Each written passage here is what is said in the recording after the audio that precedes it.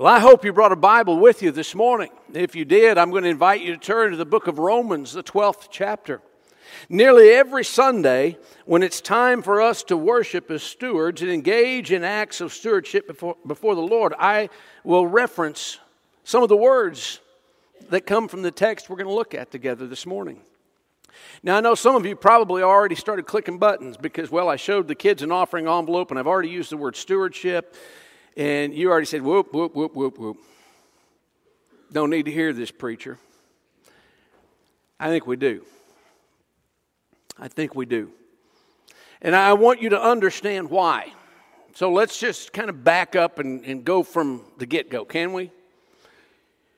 A steward. Now, steward is not a word that's used a lot in today's culture. But a steward is a person employed to manage or look after another's property, especially a large house, estate, or vast properties. What a steward does is called stewarding or stewardship. Stewardship means the management or care of something that is not our own. It's often used to mean the care or handling, management of every resource that's at hand.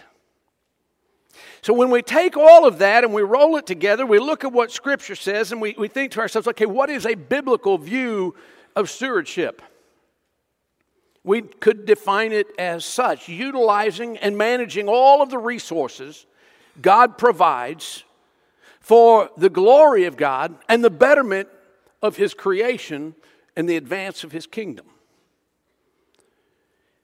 We do that with the understanding of what I shared with the children here a moment ago in Psalm 24:1, where we read, "The earth is the Lord's and everything in it, the world and everyone who lives in it."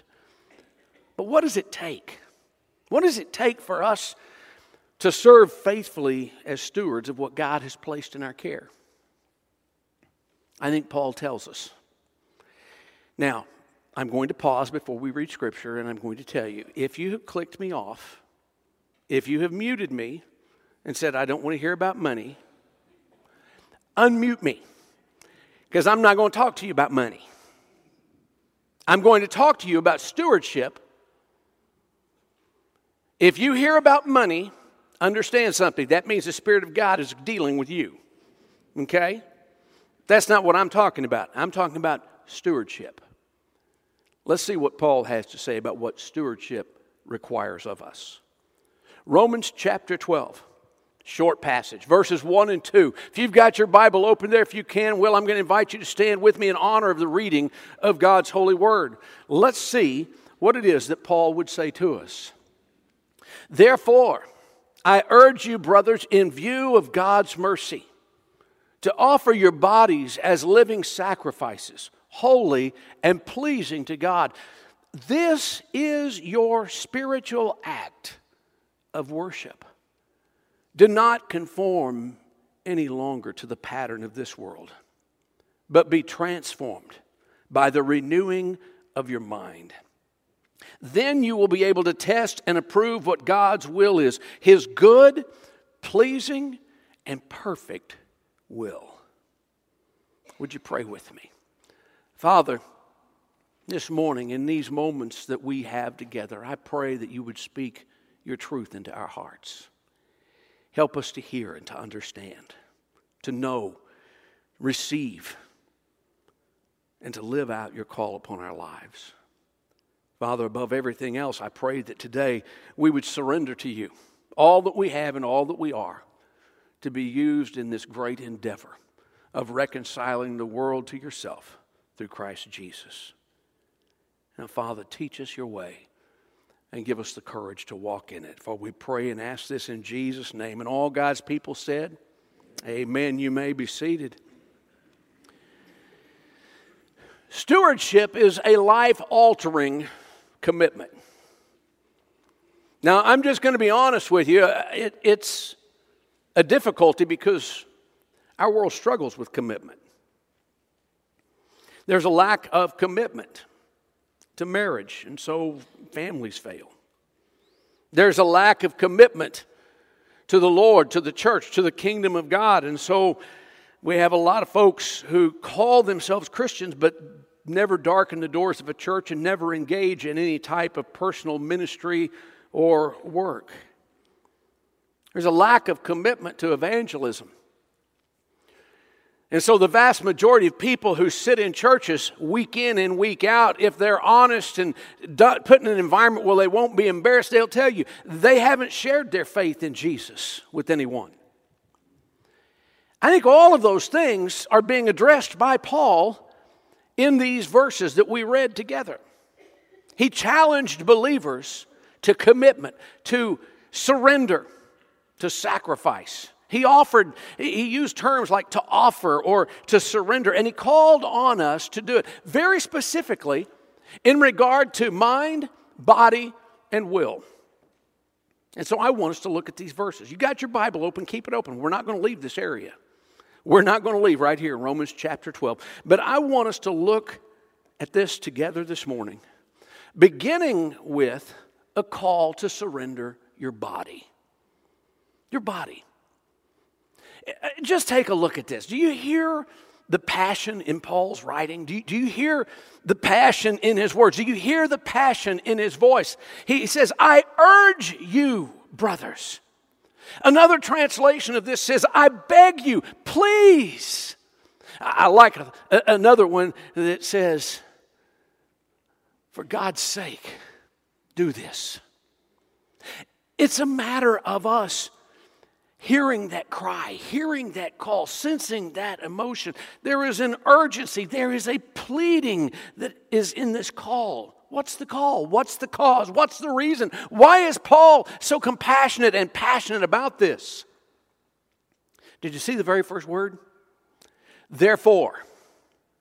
Okay, what does therefore mean?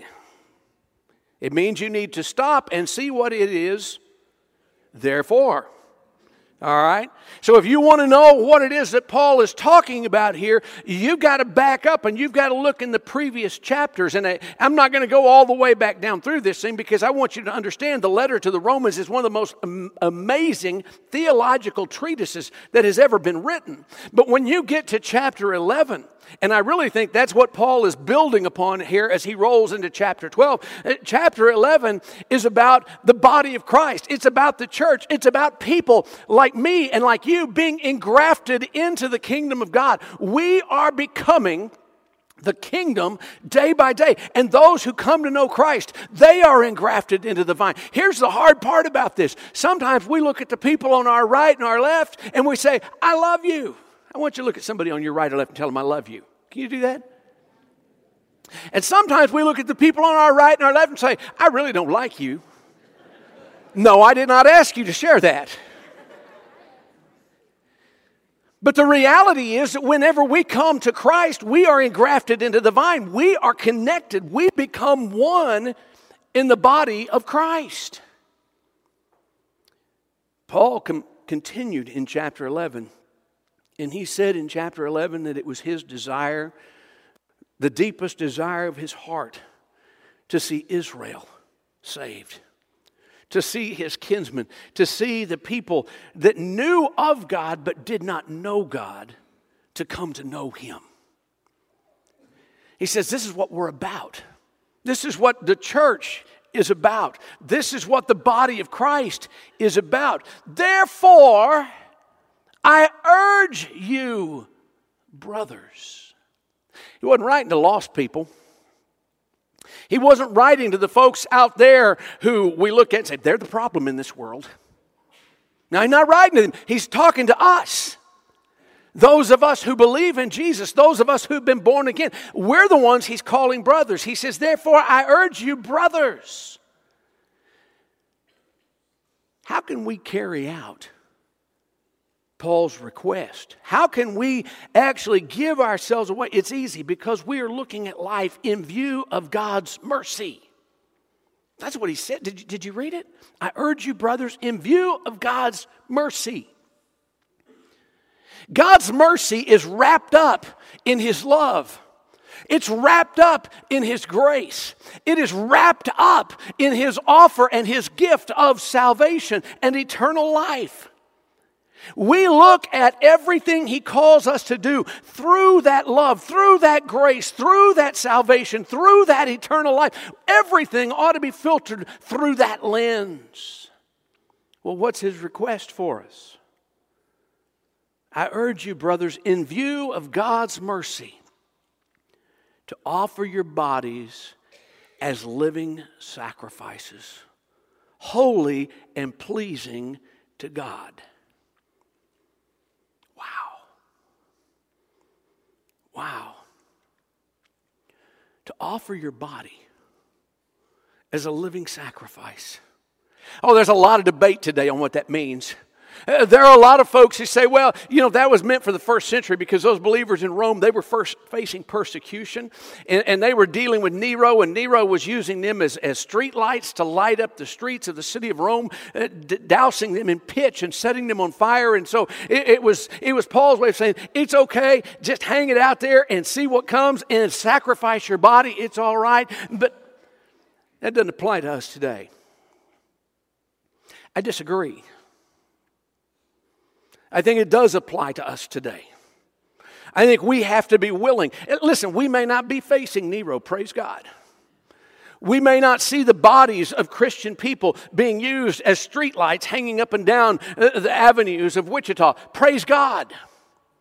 But I want you to understand that there have been more Christian people martyred for their faith in the last 120 years than there were in all of the time between Christ and the last century and a half. There are still believers all over the globe who are sacrificing their bodies as a living sacrifice. And my friend, the day may come, you or I may be called to do that in this place. It may be that God may call some of our young people. He may call some of us to go overseas, to serve in missionaries. We might find ourselves in a place where it becomes a reality to sacrifice our bodies, to offer our bodies as a living sacrifice. Are we ready? This is Paul's challenge. Get ready. Be ready. Is it still needed? Is it necessary today? Well, one writer said, the physical body of the believer is to be put at the disposal of God. That means it's already sacrificed. It's just, what does God want to do with us? Listen, if we are born again in Christ, if we are followers of Him, if we have in fact been buried with Christ in believers' baptism and resurrected to walk in newness of life, then we are one with Him. And as He laid down His life and gave His body away, we must be willing to do the same. Are you willing to sacrifice yourself? Are you willing to offer yourself? Say, Lord, here I am. Whatever you want. Oh, by the way, people say, well, that's just going a little far, preacher. You're getting a little radical. I want you to look at the end of verse 1. What does Paul say? This is your spiritual act of worship. If you've got a King James Bible in your hand, it says, it's your reasonable service. I liked another translation I looked at. It said, it's the intelligent thing to do. I'm not very intelligent, and I'm certainly not told that very often, so whenever I read that, I think, cool. If I'm doing this, I'm intelligent. What's this mean? It's a spiritual act of worship. See, I want y'all to understand something, because this is one of those things that's always just kind of got to me. I grew up in church. And some of you have, some of you haven't. But I grew up in church.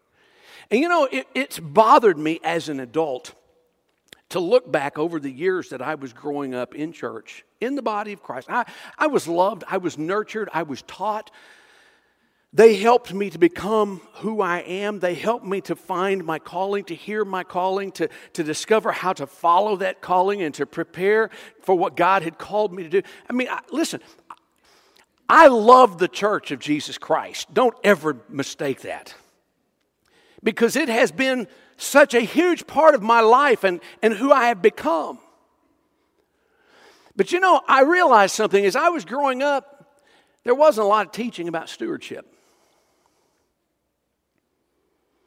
And so it kind of, to me, when I was growing up in the church that I grew up in, it was kind of like, Giving your tithes and offering, that's kind of an afterthought. It's just something we do. No. It's part of our stewardship. And stewardship is a spiritual act of worship. That's the reason why every week I try to slow us down and say, stop a minute. Think about what God has done, what God has given, and how little God is asking in return. We must be engaged in a spiritual act of worship. That's what stewardship's about. So what did I do with it? I had it in my Bible, I took it out. When we take that envelope and we put something in it and the plate goes by and we drop it in, we didn't just give our money away. No, what we did was we said, Lord, I'm yours. This is what you asked. Here it is. I surrender. It's an act of worship. It's a moment of spiritual surrender. It is no less worship than when we stand and we sing praises. It is no less an act of worship than when we open the Word of God and stand in honor of the one who has given it to us and we read it. It is an act of worship, a spiritual act of worship. I want to make sure you understand that. Because here's the reality. We surrender our bodies. If we're willing to give our bodies away, we're willing to give everything. What to you is more precious than your life? What to you is more precious than your health? What to you is more precious than what you have right here in front of you that you're holding on? Some of you are sitting there holding on to yourself for dear life right now. He's asking me to turn loose. No, I'm just asking you to offer it. Who knows what God might do with that? But know this, if we surrender our bodies to Christ for His use, it will lead us. It will lead us to a place where we will then surrender your mind. Surrender your mind. Look as Paul continues on here. In verse 2, he says, do not conform any longer to the pattern of this world, but be transformed by the renewing of your mind. I just want you to understand something with me this morning. There is so much competition for your mind today. It's true for all of us. I don't want to even think about what the world's going to look like 50 years from now. I am so thankful I'm not going to be here, whether the Lord comes back or He just takes me home. I don't care. I just know this. As much as it has changed in my lifetime, if it continues to change at that pace or continues to accelerate as it has been, man, I don't even want to think about it. The sources of input are almost innumerable now. There's so much to read. There are so many books and so many papers and so many periodicals. And if you get online, there is no end to the materials that you can read. And a lot of it's fake news, by the way. But that's beside the point. And there's so much to see. Everywhere you go, there are movie theaters, there are videos, there are TVs, there's a computer screen, and that's a scary thing too. But there's so much to see, to take in, so much to absorb from so many different sources of mental sensory stimulation. Did you know the prophet Daniel said that as the end approached, that knowledge would explode? He did. It has. You know what that means? The end is near. Knowledge has exploded just the way that Daniel prophesied it would. And we have more access to more information to learn than anyone at any time previously in history. And in the midst of all of that input, Paul says we need to renew our minds. How do you renew your mind?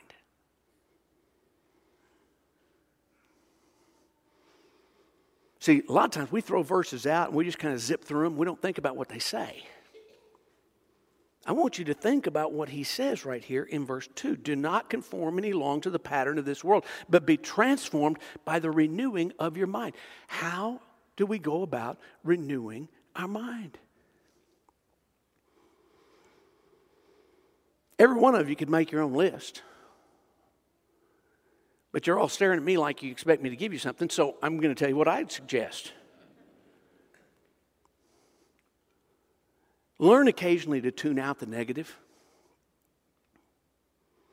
Our world likes to beat us down mentally by piling onto us and filling us with negativity. Some of it is certainly well-intentioned and probably true. But can I just tell you something? Whenever we start to become a negative people, we lose the ability to communicate a positive message of hope and life in Jesus Christ. So learn to tune out some of the negative information. And while you're at it, since you're tuning that out, you should have some downtime. So develop a quiet time with the Lord. Spend time in the Word of God every day. Spend time with God, talking to Him. And take time to just be still. Just be still and let Him speak to you. Develop that devotional life. And while you're at it, when you start looking into the Word of God, start looking for His promises. Focus on the things that God says He is. Focus on the things that God says He will do. Let Him begin to fill you with hope and life and goodness because of all of His promises. And whenever you see God do something, rejoice in it. Now, I know some of you say, well, I don't see God doing anything. Have you ever had a prayer answered? Have you ever prayed? Have you ever asked God about something? Well, if you've prayed and if you've asked God about something, you've had a prayer answered. He has told you yes, He has told you no, He's told you not now. But He has answered your prayer. Sometimes we pray and pray and pray and we wait and we wait and we wait and finally God answers that prayer. Can I just tell you something? I look across this room right now, I see a lot of answered prayers sitting in front of me. I see people we've prayed for who had health issues. We didn't know if they were going to make it through, and they did. I see people we've prayed for whenever they were emotionally or physically or financially devastated, and they've made it through. I see people here who have children in this same room with them. We prayed for them because their children were starting to go down wrong paths, and yet God set them back on course, and here they are. I see all of these things. What am I telling you? I see answered prayers. We ought to rejoice when we see what God does. It renews your mind. Let me tell you another one. I'm kind of preaching to the choir here. I wish I could somehow just put this one on a loudspeaker outside right now. But faithfully, regularly, meet with the church. Meet with God's people. Do life together.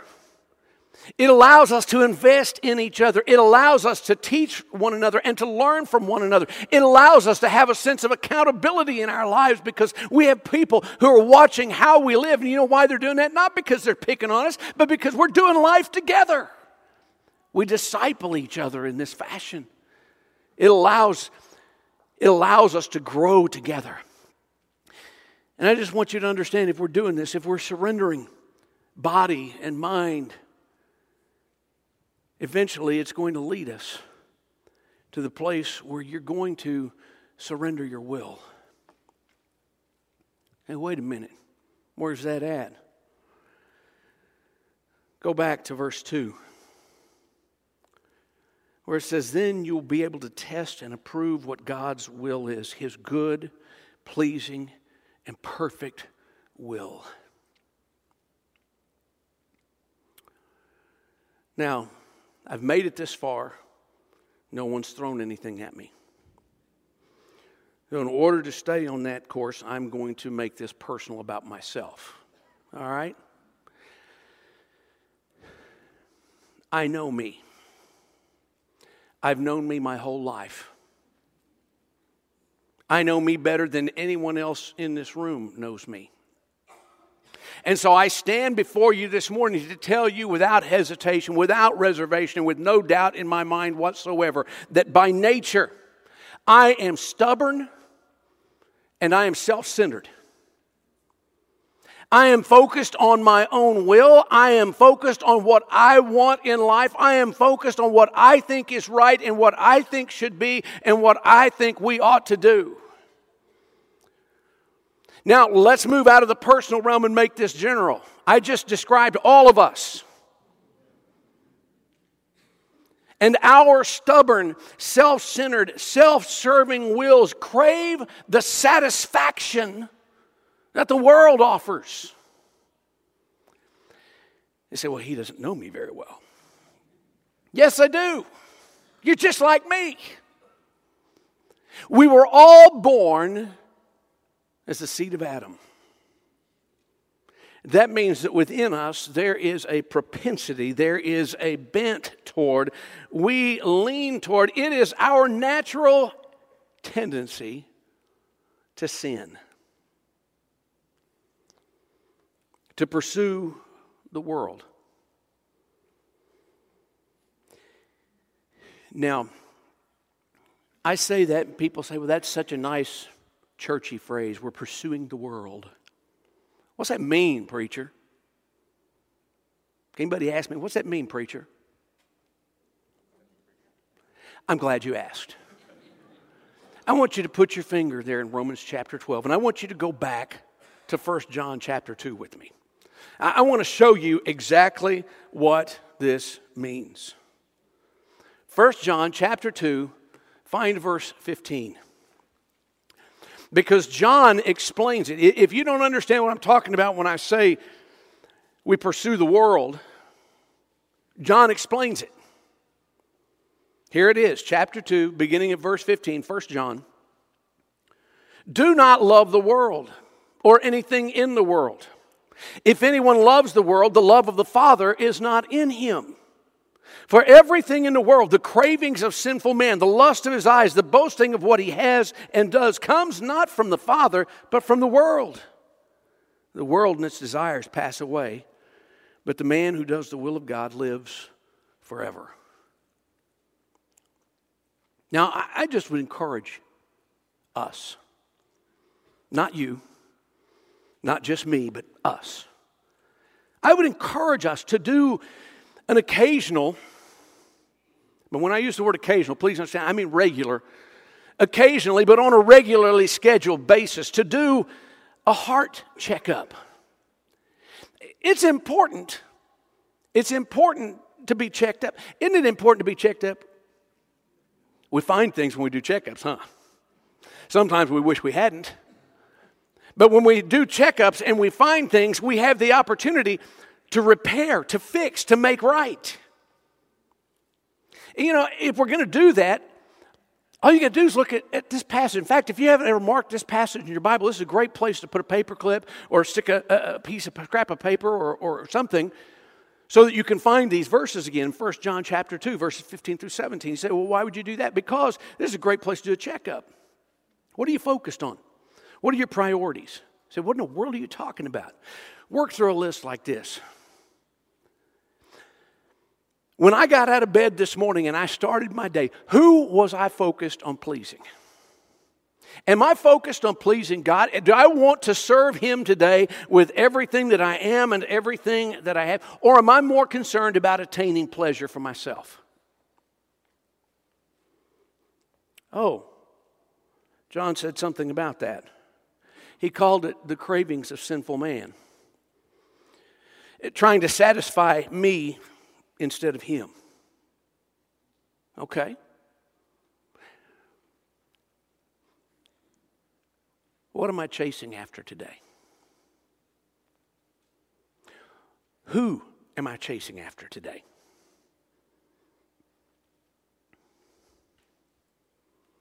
Young men, young women, don't put someone in place of God. Husband, wife, don't put your spouse in the place of God. Now listen, they need to be important in your life, but not in the place of God. Who are you chasing today? Are you trying to keep up with the Joneses? Forget about that. Here's the reality. If you're pursuing possessions. If you're pursuing someone other than you are pursuing God, you're off mark. John says it like this. He calls it the lust of the eyes. Whether that be for a man or a woman, whether that be for a possession, whether that be for a position, whether that be for status and place, doesn't matter. It's the lust of the eyes. That's the stuff of the world rather than the things of God. When you examine your heart, is it your purpose in life to exalt God and to make Jesus famous? See, I mean, people say, what do you mean make Jesus famous? That's what we're supposed to be about. Making His name known. Not ours. It's not about me or you. It's not about this congregation. It's not about the convention of churches that we're a part of. It's about Jesus Christ.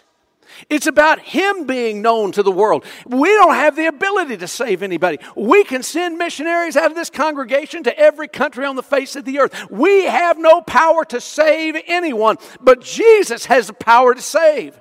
It's His name that must be exalted. Too many people get caught up just trying to make themselves known. I want to make a name for myself. I want people to know who I am. I'm going to change the world. You watch me. Oh, John talked about that too. You still looking there? See what he said? Boasting of what he has and does. Wow. I think every now and again we have to have a truth to hang our hats on. And I want you to get this truth. Are you ready? Don't ever forget this truth. This is the truth that John gave us at the back end of this. The world and its desires pass away. But the man who does the will of God lives forever.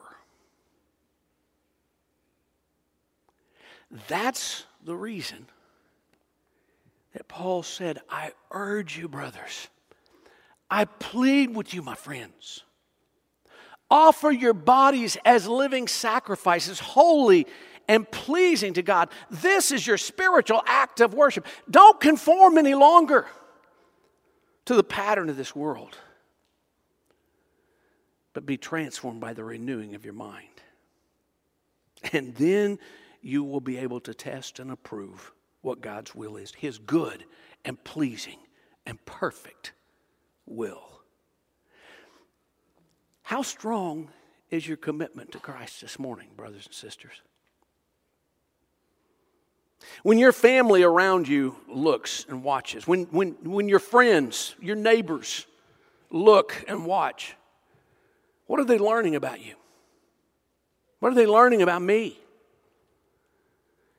When lost people look at our lives, what do they see? Do they see faithful stewards of the Lord who are using everything that's been given to us, our time, our talent, our testimony, our resources, our energy, our effort, in order to make the name of Christ known? Or do they see us as people who are just going through the motions, trying to survive like everybody else? And so here it is. Here it is. In one question, are you willing? Are you willing to surrender your all? Mind, body, and will to Him for His use today.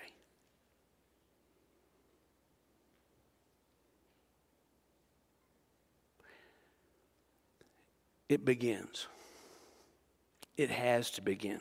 It must begin with a personal relationship with Jesus Christ.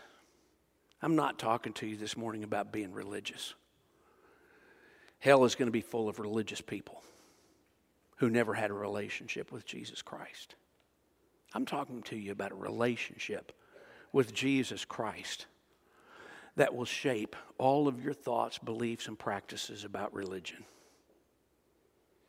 Do you have that relationship? If you do, you ought to rejoice in that and say, Lord, I'm ready to be a steward of everything you've placed in my trust.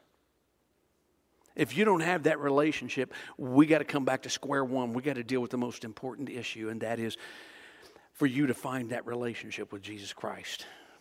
And if you don't know how to do that, in a moment when we stand and begin to sing, I want to invite you to come take me by the hand. Just tell me, I want that relationship, Pastor. I won't embarrass you. I won't put you on the spot. I won't do anything that will make you regret being here. But I do want you to know this. You can know from the Word of God, and you can know by the Spirit of God today that you become a child of God. We'd love to share with you. Are you ready? Now's the moment. This is the time.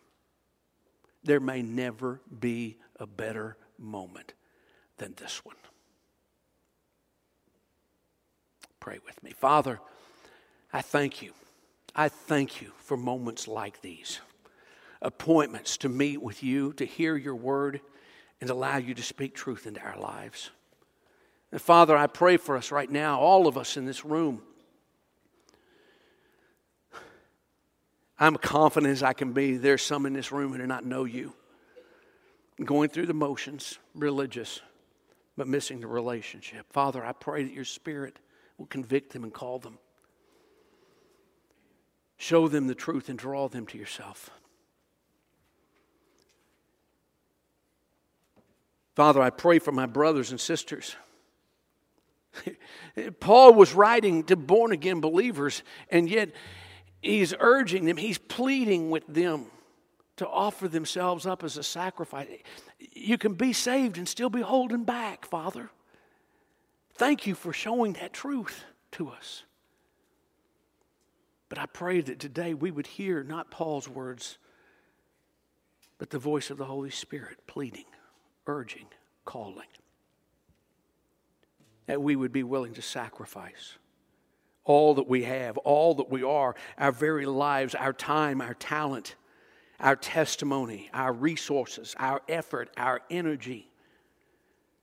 That all of it would be placed into your hands so that you might do and accomplish that which brings glory and honor to you, that which will exalt your name throughout the world and make the name of Jesus famous.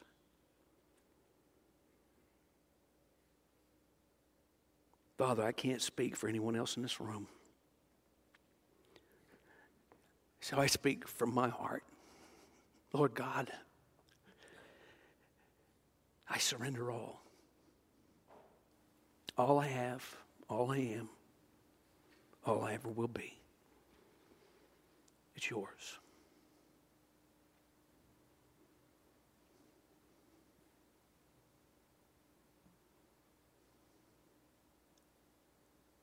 Father, I pray that you'd call others to the same. For I pray this in Jesus' name. Amen.